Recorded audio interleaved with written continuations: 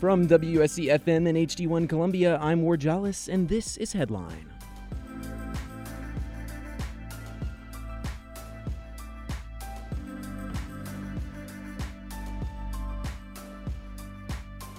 Coming up on this week's episode, a conversation with new USC Provost William Tate. What he had to say on his first day in office about some of the university's biggest issues. Stay tuned to see how Tate feels about the university's reopening plan, his goals as the new university provost, and his opinion on some of USC's building names. Also, one USC professor has done some extensive research into police traffic stops, what these traffic stops have to say about systemic racism across the country, and other cultural stereotypes. All that to come right after today's headlines. Live from WUSC News, I'm Ward Jollis. Coronavirus cases continue to steadily rise in South Carolina despite many cities across the state now requiring face coverings in public. With 4th of July weekend steadily approaching, South Carolina Governor Henry McMaster is facing mounting pressure to sign an executive order requiring all citizens to wear masks. WUSC's Abigail Brandon reports. South Carolina faced another record-breaking day for new COVID-19 infections yesterday, with the number of new cases reaching 1,782. This brings the state total up to 39,587 total confirmed cases, South Carolina's death toll up to 777, and the total infections in the United States to 2.68 million. During the governor's press briefing on July 1st, Governor McMaster and his staff highlighted the rapidly climbing new case numbers and the importance of social distancing and wearing masks. Despite these statements, the governor also said he is not considering mandating masks for the state. Some cities, such as Columbia, Sumter, and Lexington, have put their own mask mandates into place. I'm Abigail Brandon, WUSC News, Columbia. A brand new mural on the corner of Rosewood Drive and Assembly Street near downtown Columbia was vandalized Thursday morning. As WUSC's Spencer Buckler reports, the mural, which features several people of color and is meant to celebrate diversity, was defaced with a racial slur. A new mural in downtown Columbia meant to celebrate diversity has been vandalized with a racial slur. The phrase that read, "Kill all expletive," was painted over the mural, meant to celebrate racial diversity. The art is meant to be a gift to the community, done in conjunction with the nonprofit Haven Home, which was launched by Realty Haven to help create affordable housing. It's at the intersection of Rosewood and Assembly across from the fairgrounds. The artist says the slur has been covered and he will work to fix the damage on Sunday.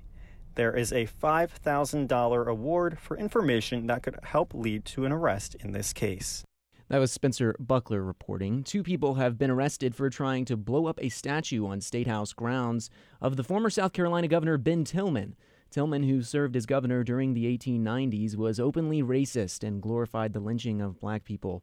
As WUSC political correspondent Stephanie Justice reports, the incident is just one of many occasions over the past few weeks in which protesters have attempted to take down statues of racist historical figures.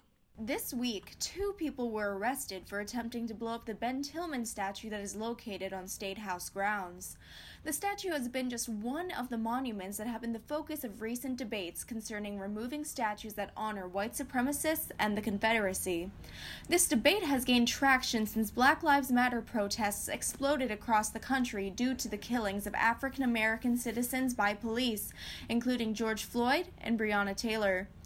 Bureau of Protective Services Chief Matthew Calhoun said that the State House grounds must be a place where everyone can feel safe to peaceably assemble and exercise their First Amendment rights, but that there is no place for violence or vandalism. Stephanie Justice, WUSC News. On the national level, Democratic candidate for President Joe Biden still hasn't made a decision regarding his running mate yet. While some names like Elizabeth Warren and Amy Klobuchar have appeared on lists as potential candidates, some polls suggest that voters may prefer a woman of color to round out the ticket. Political correspondent Sarah Huddock-Jeffrey reports. Joe Biden has not yet declared his running mate, but recent polls show that Kamala Harris, Elizabeth Warren, and now Stacey Abrams are in the lead.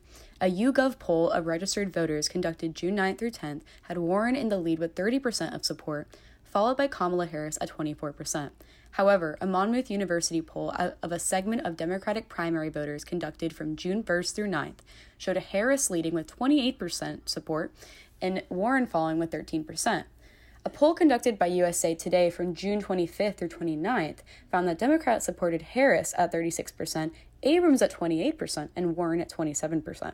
This shift reveals that Democratic voters are leaning towards wanting a woman of color to be Biden's running mate. Glenda Carr, president and CEO of Higher Heights for America, an organization dedicated to supporting Black women running for office, says, quote, "We need America to imagine the possibilities that exist for changing the face of leadership," end quote. Some experts claim that a more diverse ticket could also increase voter turnout. Sarah Hudock-Jeffrey, WSC News. The stock market is closed for Independence Day. It's currently 91 degrees outside, mostly cloudy with a low of 71 tonight. The high for tomorrow is 94 degrees, partly cloudy skies with a low of 71. I'm Ward Jollis, and you're listening to WSC News. It's 3:07. Are you having fun? You may think you'll be fine.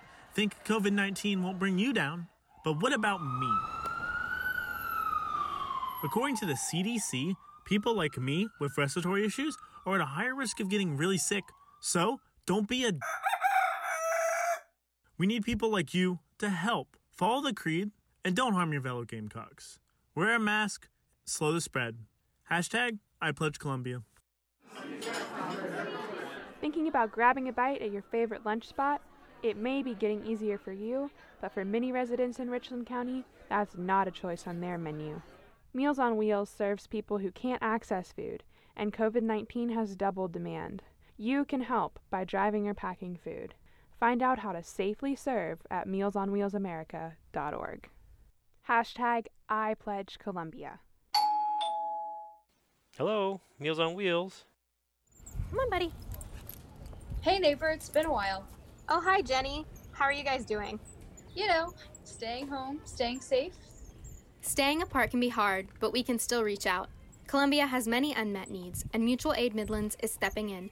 From delivering groceries to internet access to books for kids, they're people like us, pooling resources and finding solutions. If you want to help your neighbors and donate your time or special skill, join them. Find Mutual Aid Midlands on Facebook or call their hotline.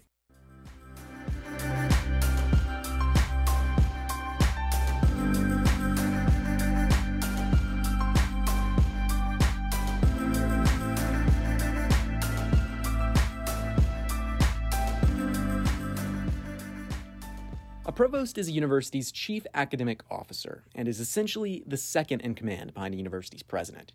USC just hired a new provost in March, Provost William F. Tate, and Tate has been popular among students for a number of reasons. He was a finalist for the university's presidential search last year and was a favorite among many students. He's also the university's first African-American provost and has had an extensive career in education. This week, we were able to speak with the new provost on his first day in office about some campus issues and initiatives he plans to take during his term. Thank you so much for joining me today, Provost Tate. So to start things off, I just want to start with a really easy question for you. It should be pretty easy considering your position right now. But, as a student, I'm speaking from personal experience here. For a while, I wasn't even really sure what the provost was, right? And a lot of students are still kind of like, what exactly is the provost? We haven't had one yet. So just, a brief description, what exactly is your role here at the university as the provost? Most people at most universities, especially students, do not know what the provost is. So you should not feel bad. Let me start with that. In essence, the provost is responsible for academic affairs. And so if you just think about what happens in the classroom or the laboratory or the libraries or any place where there is an opportunity to learn in a formal fashion, be it classrooms or laboratories or libraries, the provost is responsible for creating a context in which students can optimally be successful in those environments. And if you think about it, you have a vice president for student affairs. They deal with all of the issues around student groups, Greek life, and things of that sort. But the portfolio around the provost is really around the mission on academics, student learning. If you think about the mission of most universities is research, teaching, and service. The teaching part and aspects of the research part that are related to student learning are part of what the provost is responsible for. All right. Just wanted to clear that up for our listeners here. So I hope I answered the question succinctly, since that's a setup, right? Yes, that's awesome. So it's your first day on the job today, right? July 1st? Day one.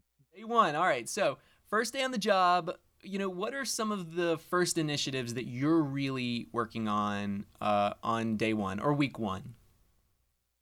Finding out where the grocery store is. Okay. Is that fair? and then after that, really in the academic affairs aspect of the institution, clearly all of us are working really hard to make sure that we can provide learning opportunities in the fall. And so right now it's all about stabilizing the system and being able to move into the fall semester in a safe and healthy manner. That's first and foremost. And then the second thing that I have to attend to, the trustees just passed a plan that President Kaslan and the team put forward related to strategic planning, and many aspects of that relate to academic affairs. And so I have to attend to that right away. Yeah. So you were voted in as the new provost in March. So it's been a few months, and it's been right before all this coronavirus stuff started happening. So what has your role been like over the past few months at the university? What have you been up to? Have you been a part of the decision-making process in regards to coronavirus at all? And what does that look like? Not at this institution, but at Washington University, where I was actively on the leadership team there.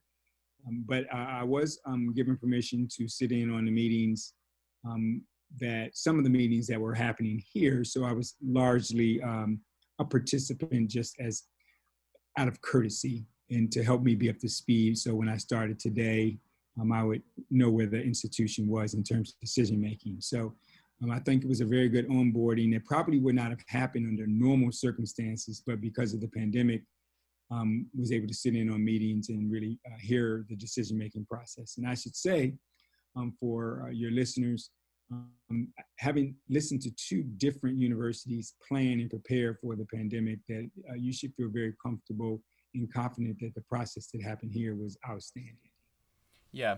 So that's a good thing. That's a good point. And with that in mind, I'm going to go into a few of the issues right now that students on campus have been talking about recently, and what your opinions are on some of them. So one of the biggest ones, like you mentioned, was the reopening of campus.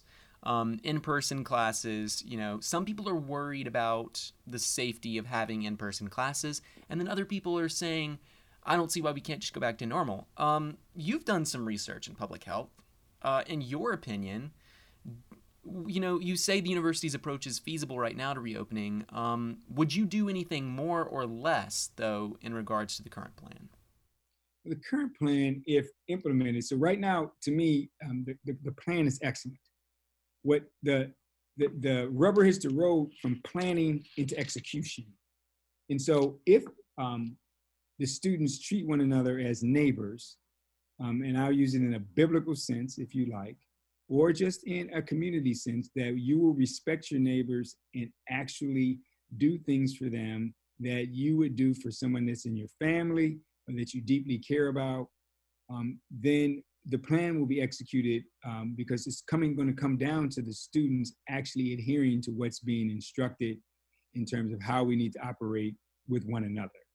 And I think that is the huge part of unknown, right?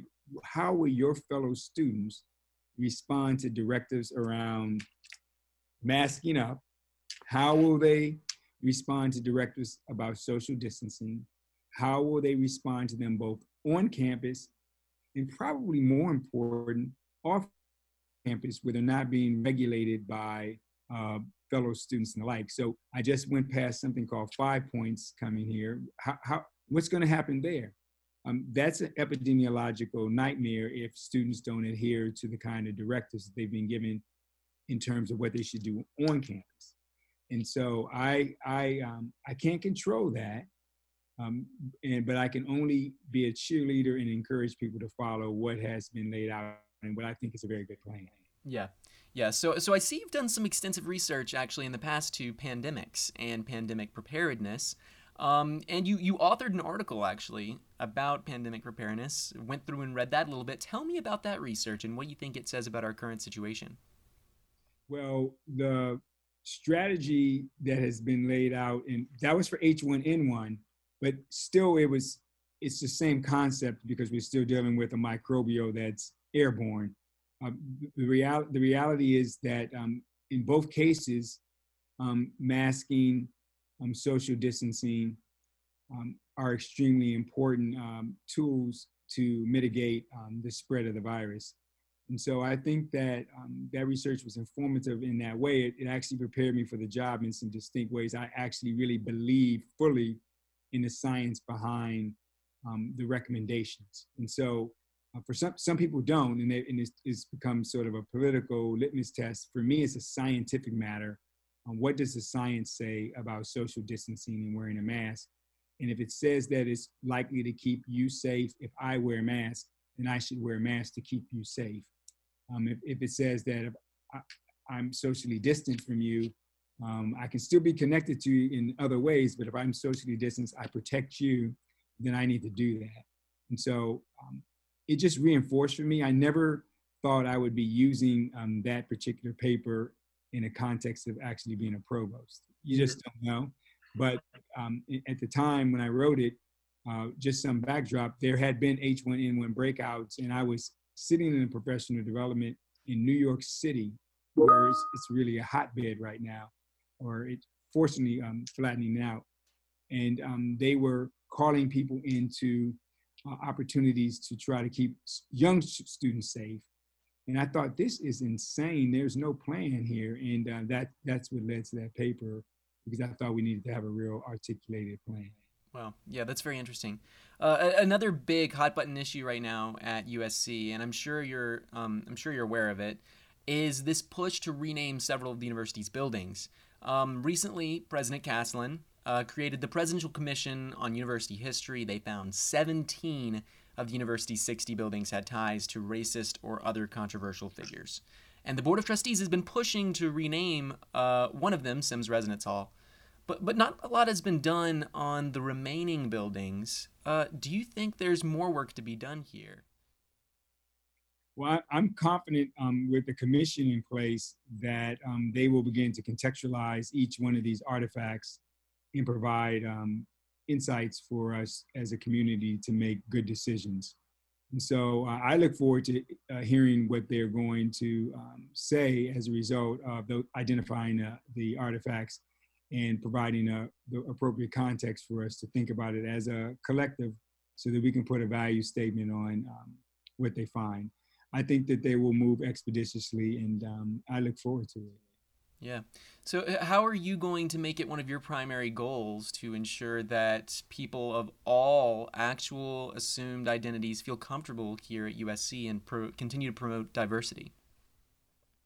Well, I feel really good that I have a colleague, Julian Williams, who is outstanding at what he does. He and I have been in communication throughout our onboarding process, and we hope to work together in a collective fashion to make sure that the policies, procedures, and practices of the institution line up with the very best strategies to advance inclusivity and opportunity for all.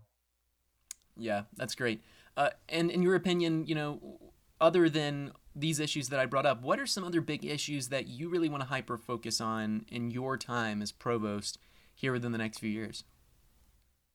Well, the strategic planning is going to be a priority. The planning is done. It's going to be about execution. And the provost's job, if I didn't mention it, it's sort of like being a pilot of a plane. And you get the map, and then you have to drive it and or fly it. And in many respects, the provost has to do that. So when I agreed during the interview process, President Castleton indicated to me that if I was selected, that it would need to be a priority for me to be someone who could operationalize the strategic planning, because it would be done by the time I arrived. And he's a man of his word, it is done. And so a big priority will have to be for me to organize a team here in the provost's office to be of greatest support for the execution of that strategic plan. And I think many of the pillars of that plan will make this make a great university and take it to new heights, because I think it's very ambitious. Wow. Yeah, it sounds like you have a lot of really great plans for the university in the future. I'm really glad to hear that. But finally, something a little bit off the administrative side. You know, you're a new person. You're a new leader on campus. Not a lot of people really know you yet. What do you want people to know about you? Who is William Tate? Who am I? Hyper-competitive person, hyper supportive of people.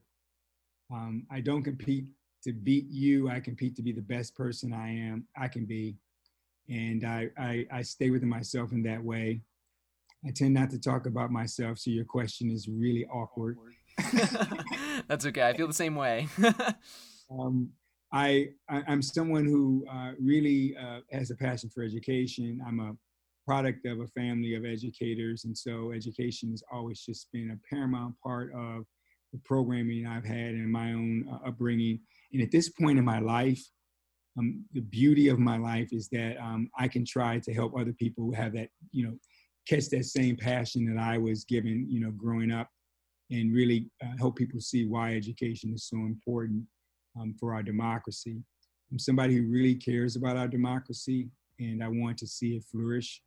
And I believe the democratic project flourishes when we have outstanding research universities contributing new leaders. And it means a lot to me. And so I hope people will get that impression from me, that the reason I invest the time and not just do my own research independently, but want to see and foster other people, is because I believe it's central to making us have a great country and of course, making South Carolina even better. All right. Well, Provost Tate, thanks so much for talking to me. I really enjoyed getting to know you, and thanks for being on my show. All right. So you get to see the hyper-competitive part when we start athletics again. Yeah, I will. All right. I'm looking forward to it. All right. Good deal. Great chatting with you. That was New University Provost William Tate. We'll be right back.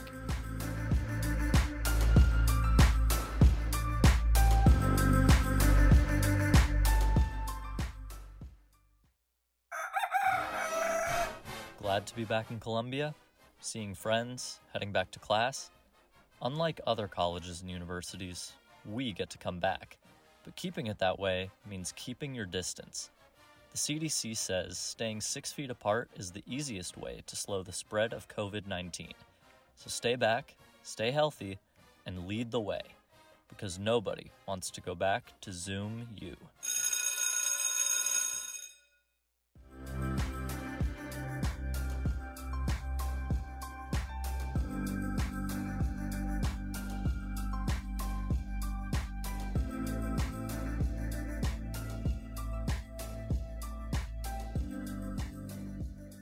Over the past few weeks, protests have erupted across the country after the deaths of numerous people of color at the hands of the police, many pointing to systematic racial problems in our country's police force.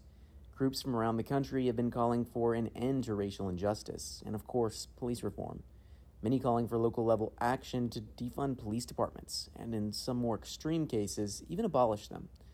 Some professors at the University of South Carolina have been doing a lot of research into systemic racism throughout the country, and here with me today to talk about some of these issues is Professor Kelsey Schaub. She's a political science professor at USC who co-authored the book Suspect Citizens: What 20 Million Traffic Stops Tells Us About Race and Policing. In her research, she specifically analyzed traffic stops in North Carolina, Connecticut, and Illinois, and found some interesting cultural trends in all three states. Professor Schaub, thanks so much for joining me today, and just to start things off, tell me about what the initial findings were from this research that you were doing.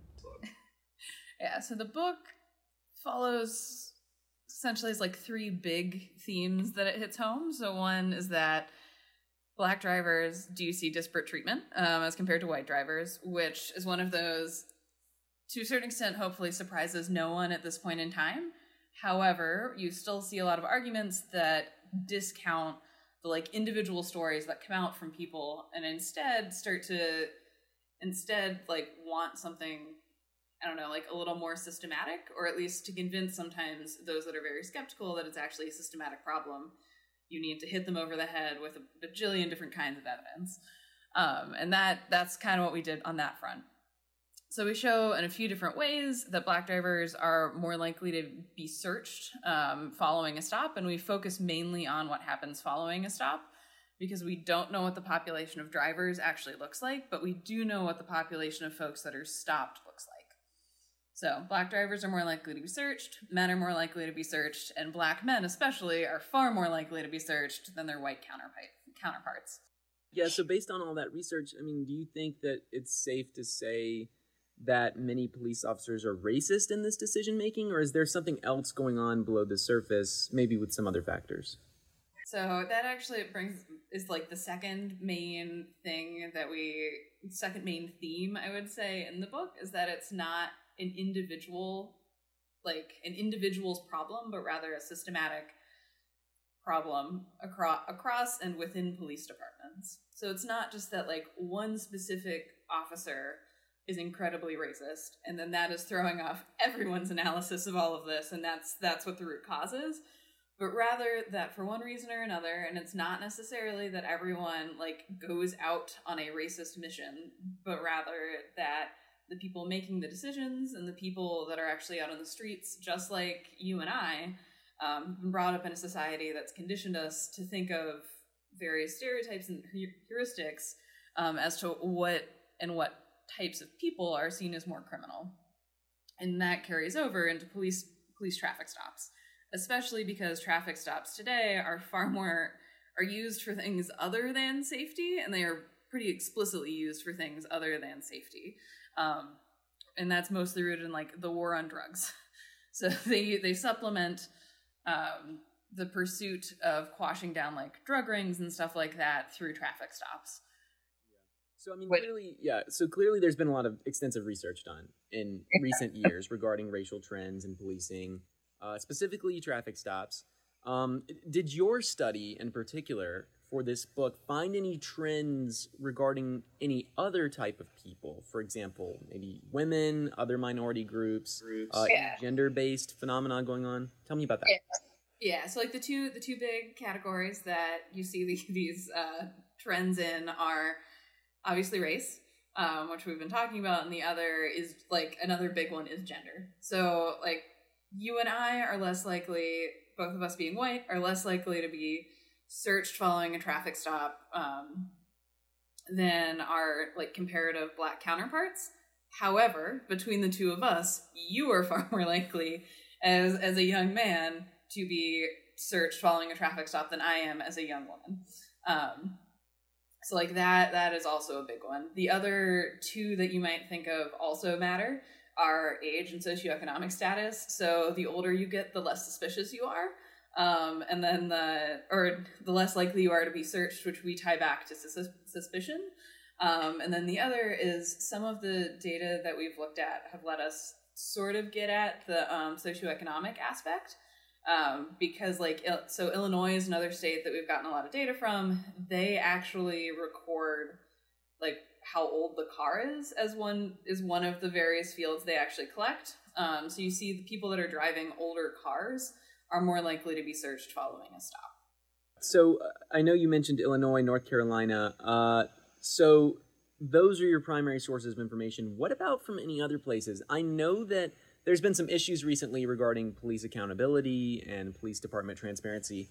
And obviously not every police department is going to release its records, right? So, how can we use this to look at the broader picture? So I think what we've done, and then there's another, so we've collected as much as we can that includes usually municipal level information, because some of our other projects specifically looks at like how revenue generated from fines, fees, and forfeitures then influences who gets searched following a traffic stop. But another group, the Stanford Open Policing Group, they have state highway patrol data from almost every state, because state highway patrols, because they are huge state agencies, are actually usually pretty good at data collection. And for us, it's Illinois, North Carolina, and then Connecticut.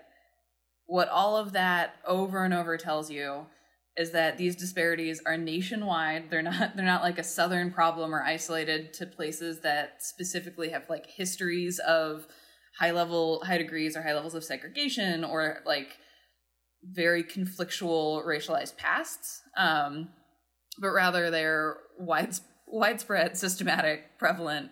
They're just everywhere. So this is a national problem. It's not localized to like one city and not another. So you said that this problem, specifically with traffic stops and searches, is a systemic problem. In your opinion, or through your research, have you found any solutions to these issues, maybe possible policy changes that could potentially be a path forward that might be promising? Yeah, so two small changes that I, either through our research or from someone else's research, that have been shown to drastically change things. One is very publicly and very adheredly introducing a written consent form as part of a consent stop. So I don't know if you've ever been pulled over or how much you know about police traffic stops.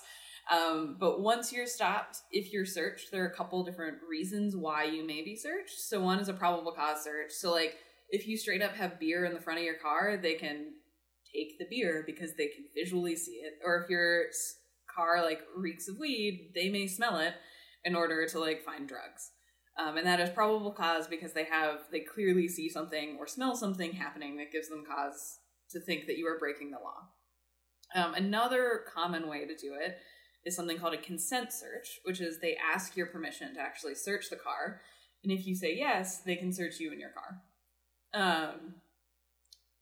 I think it's fair to say that a lot of us, when confronted with a police officer asking us to do something, we will, a majority of the time, comply because they are authority figures that we're taught to respect and trust.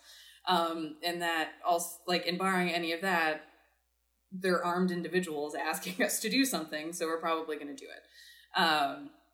However, in some North Carolina cities, what they've done is institute a written consent form that very explicitly says that you can say no, there will be no consequences if you say no, and then they also put that in both Spanish and English. And then you physically have to sign that form for them to actually search the car. That does two things. One, drives home your rights, and two, creates even more paperwork for a police officer to actually deal with. Another reform that Jonathan Mello, who's a professor at Princeton, has shown does do some work in changing how officers approach some of this, is actually including like a narrative box on the form where people actually have to explain why they were carrying out the search. And where his data comes from is the stop and frisk data and policy out of New York City. So essentially the police chief very suddenly in that case decided and announced that this would be a new thing on these forms. It sounds like the officers in turn thought that this would mean greater surveillance of them. And so then they actually stopped doing as many searches and stopped doing as many stops. But like the rate at which they found contraband, so like weapons, drugs, that kind of stuff, following a search actually increased. So they were searching fewer people, but they were searching because they were fairly confident that someone was breaking the law. And so effectively it looks like they started getting better at their jobs. Yeah. So last thing before I let you go, you have an extensive background in political science. In your opinion, what do you think this time we're living in, where, you know, we have a president who has repeatedly called protesters thugs. He's retweeted racist things on Twitter from some of his supporters. You know, what do you think all of this, you know, calls for racial justice in the past really say about the upcoming election where Donald Trump is, you know, running for re-election? What do you think about that? And this you can already start to see where people are starting to go out in far greater numbers in a lot of areas, and people are starting to participate in ways that they either didn't realize they could before, or that they didn't realize how easy or how worthwhile getting involved in those ways are. So like for the first time ever, I've seen people like very, very actively, like all across Twitter, telling people like when to go vote for the local ballot election on these like what in other points in time would be thought of as like minutia, but are now like, you guys need to go out and vote so that we actually have control over our city budget and stuff like that. And I think especially for policing, that is like one very important way to go about it. Because if you want, at the end of the day, the police are in fact local bureaucrats, and they should be responsive to the people that they're supposed to be protecting and serving. And I think we're going to see a lot more activity at the local level, and I think we already are as well. All right. Well, Kelsey, thanks so much for talking with me today and giving me all this insight. Thanks for having me, talking to me and stuff. Well, that's all for this week's episode of Headline. Make sure to tune in every Friday at 3 p.m. for the week's biggest stories. The music for Headline is called Conversation by Broken Summer. Headline is a production by WUSC News and is part of the Garnet Media Group podcast network. Garnet Media Group is a partnership between the student-run media outlets at the University of South Carolina. You can find other Garnet Media Group podcasts and student work on garnetmediagroup.org. From WUSC News in Columbia, I'm Ward Jollis, and this is Headline.